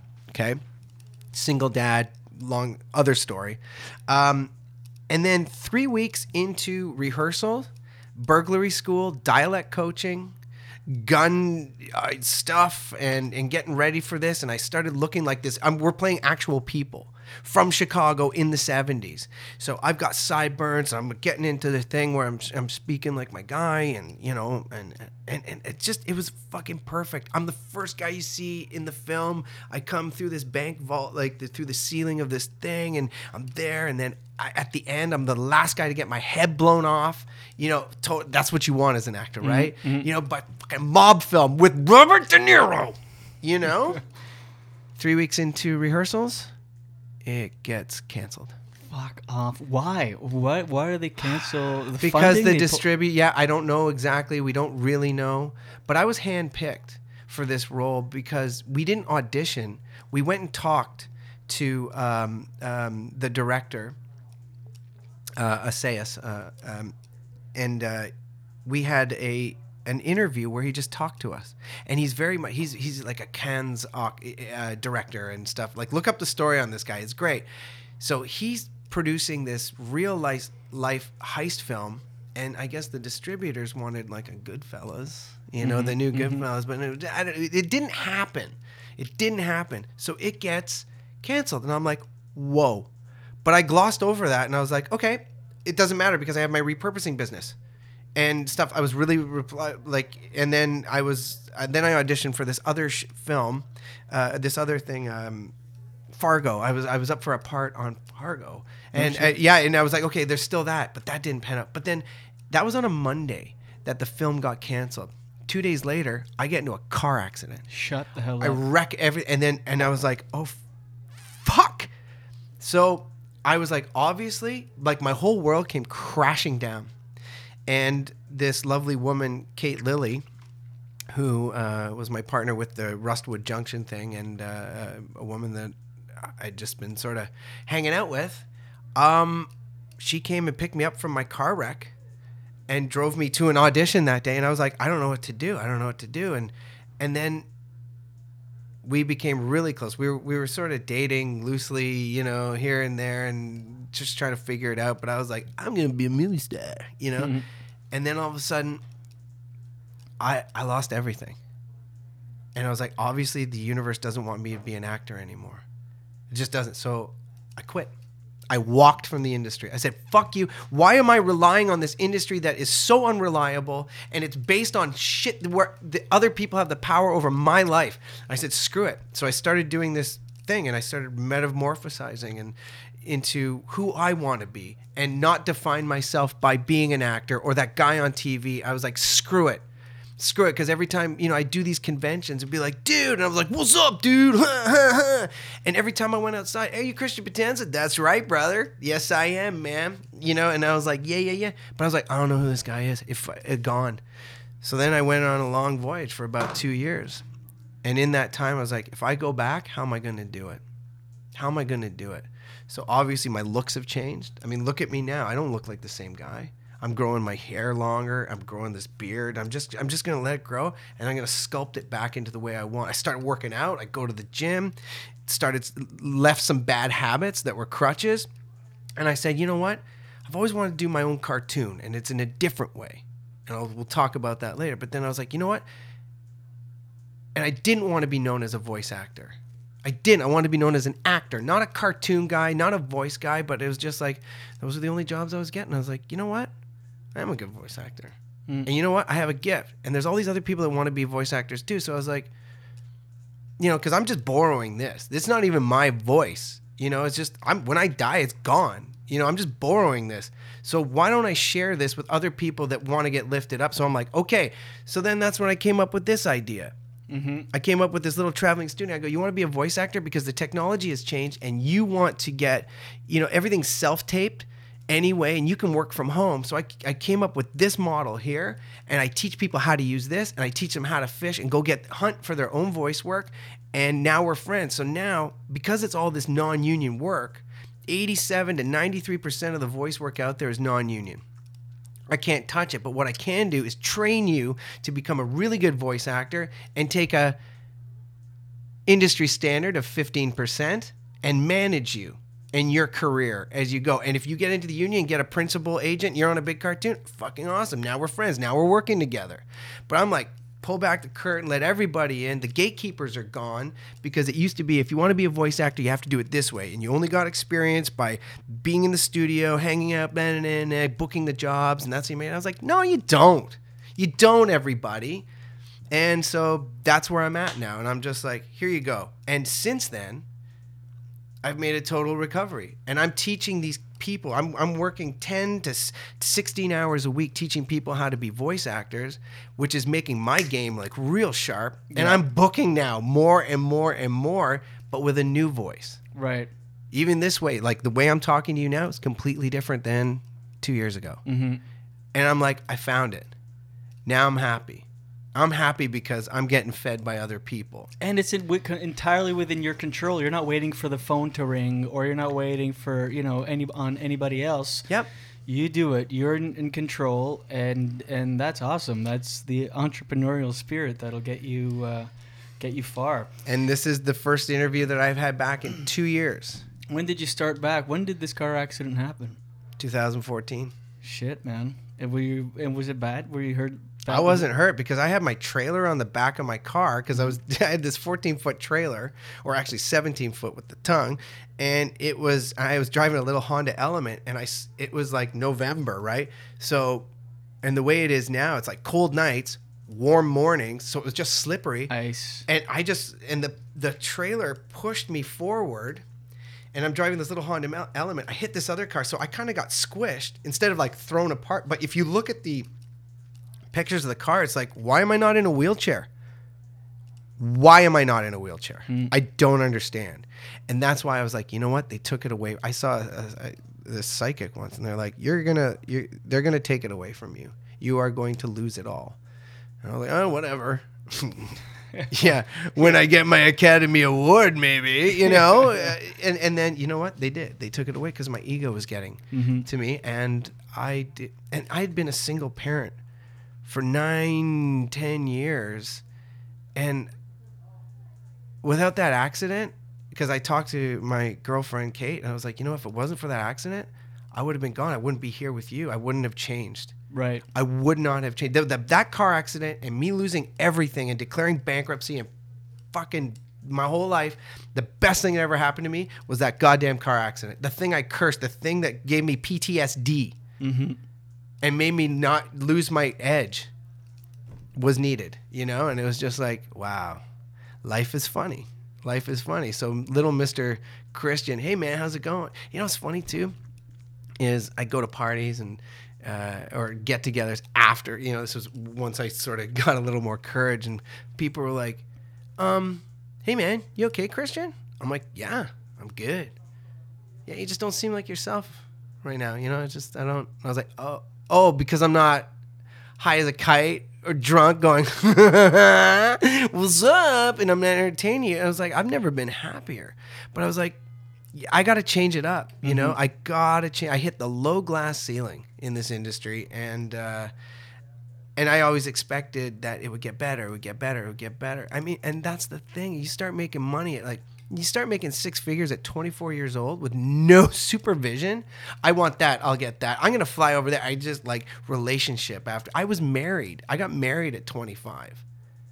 Is that the mother of your No, it's not. See, this is part of the wake of what the hell happened. So in those 2 years that I took off, I went back to my teenage years and was like, when did I start making stuff up and believing it? Where did I go off a bit? Let's get down to the truth of what I am. I've had a spiritual awakening. Look, I'm all about the 1111, man, my awakening code and the rose compass.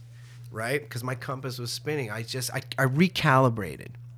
And I was like, what am I? Like, really, what am I? I just went through people and stuff for my own self-gain, and because I thought differently, that I was it. Like, I was there to save other people, to enlighten other people, but I was doing nothing for me. Right. Nothing. Right. And now I'm back and I'm producing my own cartoon. I came back slowly.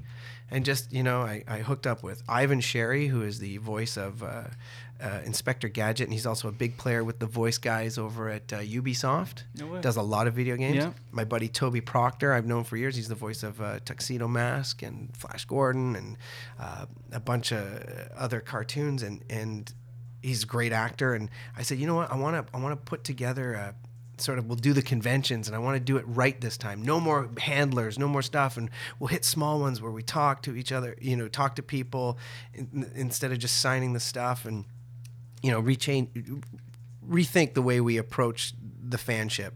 And then we're going to revamp the YouTube channel, because I wanted to use my YouTube channel to produce my own cartoon, because I know that I could fund a cartoon with the amount I'm making and fan engagement and stuff like that. And I'm also going to teach voice acting. I'm going to put up videos. And I was just like, no. And over the last year, that's come to fruition. And here I am. So the thing that I stopped and was like, where am I in control? Instead of waiting for the phone to ring, dance monkey, all that stuff, it's gone. And now I'm here, and it's just like, but it's not me. It's all the people that I asked to be a part of it. Right. They're the ones doing it. David Stinson. I went to Tattoo. I remember coming back, and I went to Tattoo Studios. Went to talk to Steve and Dana, who run Tattoo. And I was like, I want to do my own cartoon, and I want to teach voice acting. Can we do a partnership? And they're like, yes.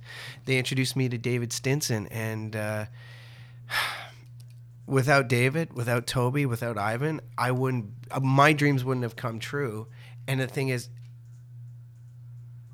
yeah, it was called the Christian Potenza YouTube channel, and yeah, it was all under my umbrella, but that just got us to a great platform. Now it's called Switchboard, and it's all of us working, all of us on equal parts, doing our part. And I was like, yeah. And it's kind of lessened the load for me, but it's also like, you're just a spoke, you know, and a chain is as good as its weakest link. And so without those guys, and then after that, we started doing stuff, and then Like here I am sitting with you. We've known each other forever, kind of on Facebook, but here I am sharing this story, and I'm like, I'm listening to that sort of thing, and it's awesome because you just like, relax. You're not the funniest. Look, I'm not a stand-up comedian. So, I mean, I'd like to talk to you about stand-up comedy and voice acting and how that applies. You know what I mean? Yep. But I'd be like, I'd love to interview you for my channel instead of, all this. And that's the way I see it. I sort of like, take it down. Not even putting the ego on the back burner. It's just like, throw the ego away. Avoid it completely. Yeah. So... Wow, how long did I talk? I think I went into a trance there for a second. Talk about a derailment. This is what we do. This is what we do. This is why people listen. This is all good. I should just show up once a month for therapy. This is great. I'll just lay on the couch. Yeah. Well, actually, the setup is going to be, you will be, next time you come in for part 2, because we will do part 2, you'll be sitting on the couch. I'm recalibrating the whole space. But just to go back a little bit, you said when you booked Idol's Eye, you felt like you have arrived, and this was it. Do you feel that way now? Now that you're more in control, and you know what? I don't know that feeling of have arrived. I don't know if that's the case. You know what? I know I'm facing the right direction. Right. Because see, back when you're in your early 20s and you're starting out, you're facing the direction. You think, yeah, I'm gonna go. You pitch the flag way out there, and you've got a goal. And I'm gonna be on TV. I'm gonna be on a commercial. So you're great. But even if you're off by a half a millimeter back then, just because you're going forward doesn't mean that you're heading in the true direction to your goal. So compound that with mistakes and victories and stuff. You're getting further and further apart. So when you actually reach the flag, you're actually 2 miles off. Yeah, absolutely. So at least I know I'm facing true north, and it's plateaued. Mm-hmm. I'm 44. It's plateaued. And I'm happy. For once, I'm happy. I'm just content with myself and the choices I'm making. Well, I mean, and having quote unquote arrived is so subjective. I mean, True. I know a million people that would trade places with you to have your career just to book half of what you've booked. Yep. You know what I mean? And to them, that's arrived. To me, arrived is if you can make the same amount of money as, I don't know, a teacher doing what you're doing. Yep. You have arrived. It doesn't necessarily have to mean that you're on every red carpet and whatever, but you're making a living in a country, mind you, that is definitely more challenging to make a living in what we do. You know what though? It's also the climate of the world. The world is in the world is in a twisting corkscrew. Like we're molting. The earth on a conscious level, the humans that inhabit it, the whole thing, the infrastructure is changing and molting. And when I had that repurposing business going on and I was like putting up stuff on Facebook and I created a thing, I got a lot of calls from people in the industry going, you know what, I'm doing the same thing. And listen, I have some things for sale. And, and it's just, you talk to other actors and it's just like, yeah, I'm doing Uber. I'm an Uber driver. Yeah. They're not doing catering and stuff like that. And on Facebook, it's like, thumbs up, total actor life, hashtag. And it's just like, no, you're sad. Yeah. You're not working. Nobody's fucking working. Nobody's working. Don't give me this. Oh my God, 2 auditions in one day. How will I ever do this? Hashtag actor's life. Fuck you. Fuck you so hard. I'm so glad you said that. It's all bullshit. And that's why I was image crafting. That's what social media is for, man. Yep. And you know what? You're not really happy. And that's why I stopped doing that. Yeah. I placate to the fans on my fan pages, right? But even then, I got nothing to tell you about the show, right? I have nothing. We don't know. We're waiting to hear, and also animation kids moves at a glacier's pace. When I got booked for Sidekick. 10 years later, we're recording. 10 years. 10 years. 10 years, man. Holy shit! But it's just one of those honestly, step back, get over yourself, don't project. And that's why now I'm like, I put up stuff about voice. If I make a video, it's like, hey, acting tip 125, don't ingest any dairy before you record. Why? Because it makes you flammy. And there's your video. Yeah. Just content. Content. Just keep pushing content out. That's what will drive people to. But it's like the wood chipper is... the wood chipper is like the size of your studio, Yeah. but what you're throwing in is a toothpick anyway, right? You're just like, how do you compete? I posted something the other day about this woman who smushes cakes and breads with her face in Korea, and she's got these millions of fans and followers, and I was like, why do I even bother coming up with something fucking cool when this chick is making 6 figures by wearing a choke collar and dressed in a schoolgirl uniform and smushing bread with her fucking face? How can I compete with that? Why is that good? Are you one of those guys that Yes. The answer is yes. Oh, you have a dick and you're one of those guys? Yeah, I'm one of those guys. No, do you think that you can have a career in Canada? Obviously, I mean, you've had, or do you think you got to go? Like, have you ever had any desire to go to LA? I lived in LA. Oh, you have lived in LA. Yeah, I've lived there. Listen, if you want a career in this industry, the answer is yes, you can have one. What does that look like? I don't know. You tell me. You tell me what your career looks like, because I'll tell you this. Did I ever think that I'd be a rock star to anybody 11 to 17 because I was on their favorite cartoon when they were a teenager?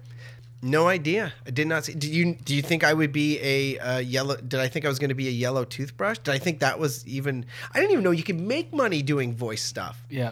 No idea. I didn't even know. And now that I'm not working so much, I'm like, I'm teaching. And they always say, those who teach can't. Fuck you. No, you know what? That's it's bullshit. all what you make it. Right. So you want a career in this industry? Yeah, you can have a career. Go do it. Mm-hmm. Even if it's background. You're doing it. So yes, the answer is yes, you can have a career. But what does that career look like? Quickly, I just want to kind of touch on this because we didn't really get to it. What was your first, and then we'll go for the close here real soon. What was your first... No, I want to keep doing this. This is awesome. What was your first voice gig? Like, how'd you go from on screen to voice? My first voice gig was, I was doing a lot of commercials at the time. And Marilyn Ridley and Tom McGillis, who is... Marilyn Ridley is the best voice director in the country, North America. Mm-hmm. She's the reason I'm in cartoons. Tom McGillis, who is the creator of Total Drama and 16, before they opened up Fresh TV, he worked for Nelvana. And they were doing a cartoon called Bob and Margaret at the time. I remember the cartoon. Yeah, he was directing it, and Marilyn was the voice director. And so they had done an episode where Bob and Margaret had a nephew come and stay with them. So they had an actor who had already voiced it, and I guess they weren't so happy with it. And this happens all the time in voice world. It's like you get replaced, they do a voice match, or they do a whole re-record. So I was hired because they wanted that sound of that hoser guy who just sounded like this, as opposed to the guy they had. So they hired me. I'd never done anything before, never been in front of in a studio with a microphone. I've always been on camera. So I show up, and they're showing me how to put 3 sheets on the thing, and I'm watching the cartoon, and I'm voice matching it, and they have the swipes, and I thought that's how they did cartoons, not the other way around where they animate it. So It was that got me in to cartoon world. Then Marilyn brought me in again for a couple other things like Brace Face and these little one-liners and here and there, and I was like, okay, cool, I'm getting it. And then I started to move into some broadcasting, commercials, and then I auditioned for a role, and this is when I moved back from LA, and my voice had changed, and I also had a little bit of ego and stuff like that. So I come back, and I auditioned for a show called Sidekick. And they say he's a bratty 12-year-old guy. So I talk like this. And I got the part. And that was for Trevor Troublemeyer. A couple months later, I auditioned for a cartoon called 16. And they said he's a chilled-out 16-year-old skater dude. So I talk like this. Got the part. Then 3 years later, And this is 16 is going great, and I'm picking up little cartoons Yeah. here and there. 3 years later, I auditioned for Tom McGillis for a show called Total Drama, and I was auditioning for a bunch of other parts. And then he says, "Here, read for this one." It's he's kind of like an Ashton Kutcher and a Jeff Probst smashed in together, sort of vibe. So I talk like this. Got the part. Boom. Once Total Drama hit the air, bang. I'm this guy. But see, those 3 voices that put me on the map are those 3 characters were the same voice. I talk like this. I talk like this. Wait, no. Trevor is like, I talk like this. Brady. Jude. I talk like this. Chris McLean. I talk like this.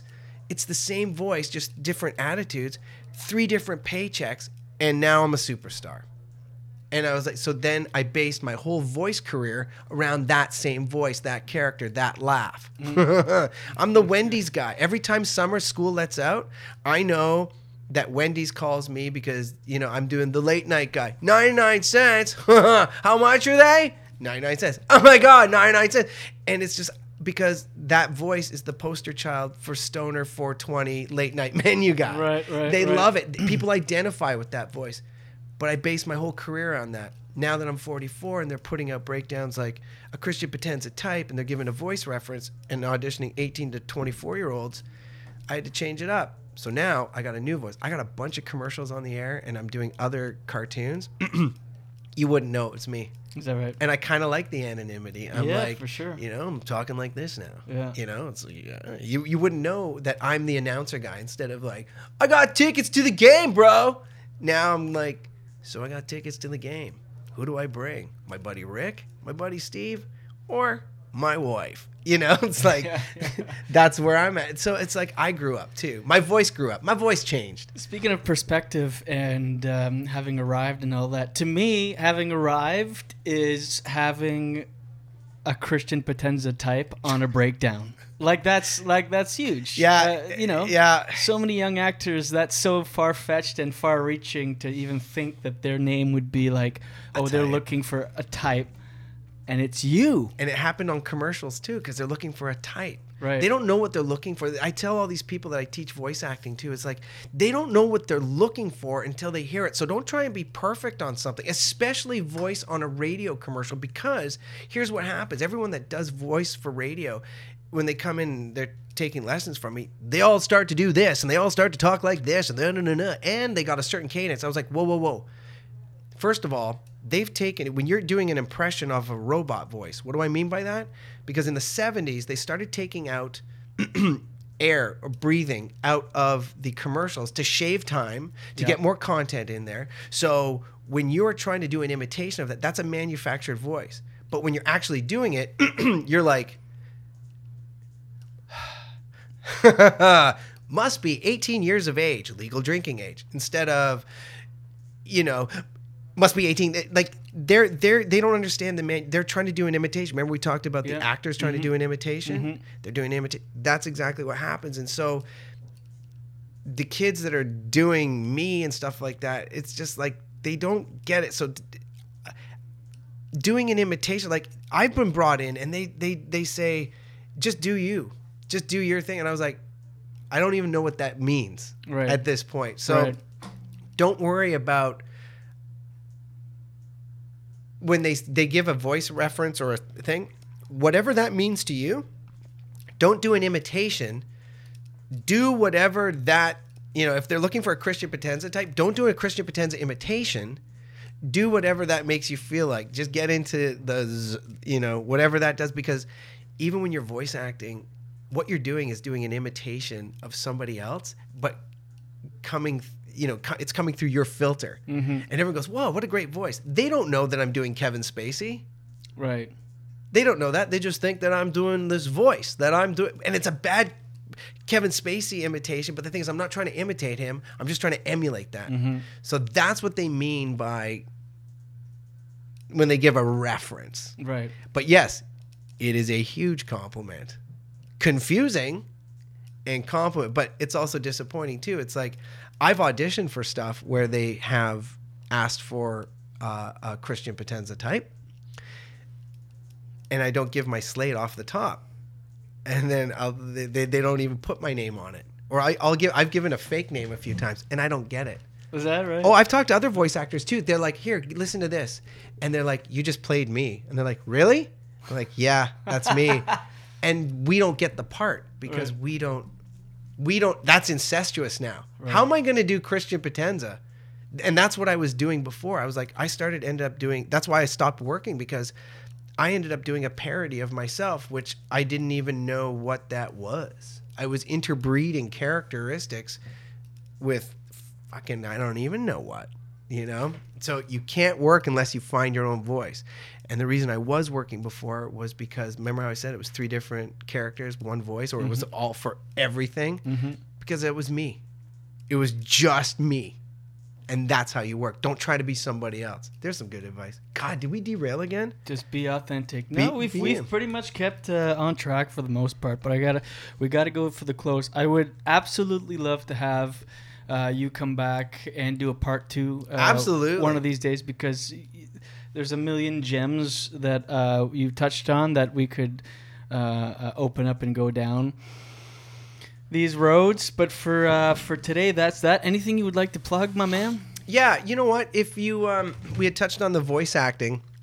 If you would like to take voice acting or get involved with the voice world, get in touch with me at Switchboard Sessions. It's a closed group, but it's for the people that are taking voice sessions with us, and it's a real sort of community. There's a lot of professional people on that site too. There's casting, there's tidbits, and we're all sharing experiences. Everybody's got their own voice, and I like to share. And that's the thing.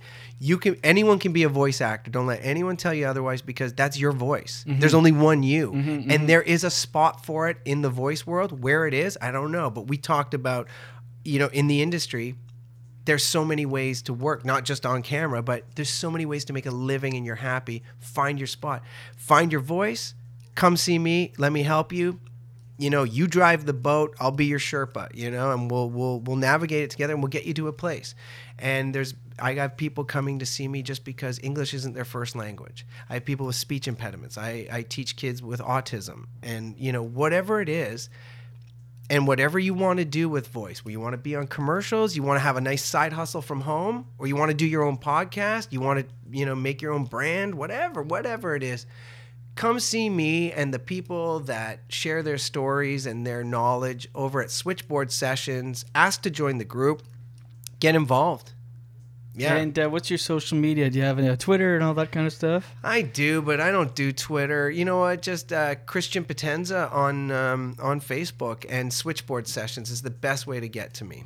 Christian Potenza, I cannot thank you enough for doing this, and I will have you back for sure. I really appreciate it, my man. Dude, awesome. Oh, my email. animation.nation.army@gmail.com. That email again is animation.nation.army@gmail.com. And give us the laugh one last time. Awesome. There it is, brother. Thank you so much, man, and watch your head. Such a beautiful waste of time. And there it is, another one in the books. Thank you to my guest, Christian Potenza. That was a good one. Thanks to you for listening. Always you. I appreciate it. Remember to email us, pod@jdcomedyhour.com. That's P-O-D. If you can't spell it. Follow on Instagram at jdcomedyhour.com. Same at Twitter. Same thing. You know what I mean? Like the Facebook fan page at facebook.com/jdcomedyhour. Thank you for tuning in to this special weekend Sunday edition, which is the late Friday episode. We'll see you guys on a regular schedule back on Tuesday. In the meantime, watch your head. Wandering eyes and itchy feet. I'm just a thin, nervous shadow walking backwards down the street. The landing's bitter, but the falling is oh so sweet. It's just a waste of time, a beautiful waste of time. It's just a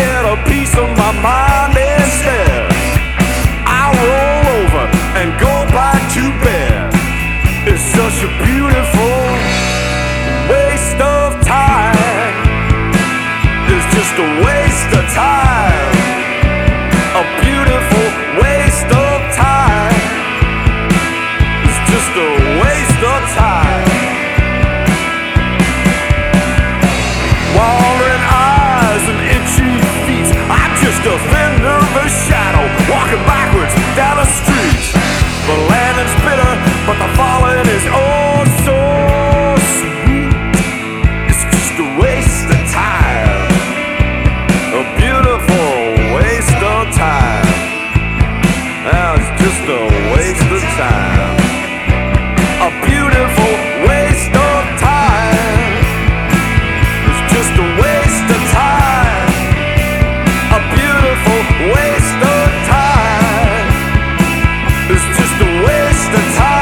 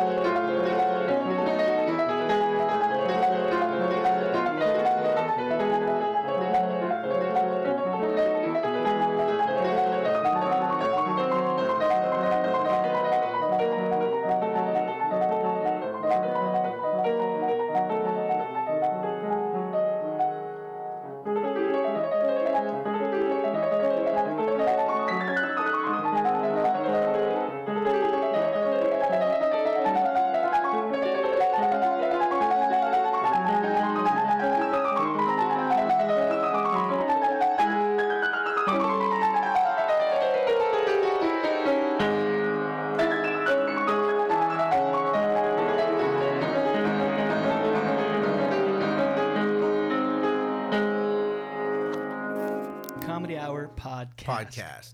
Okay.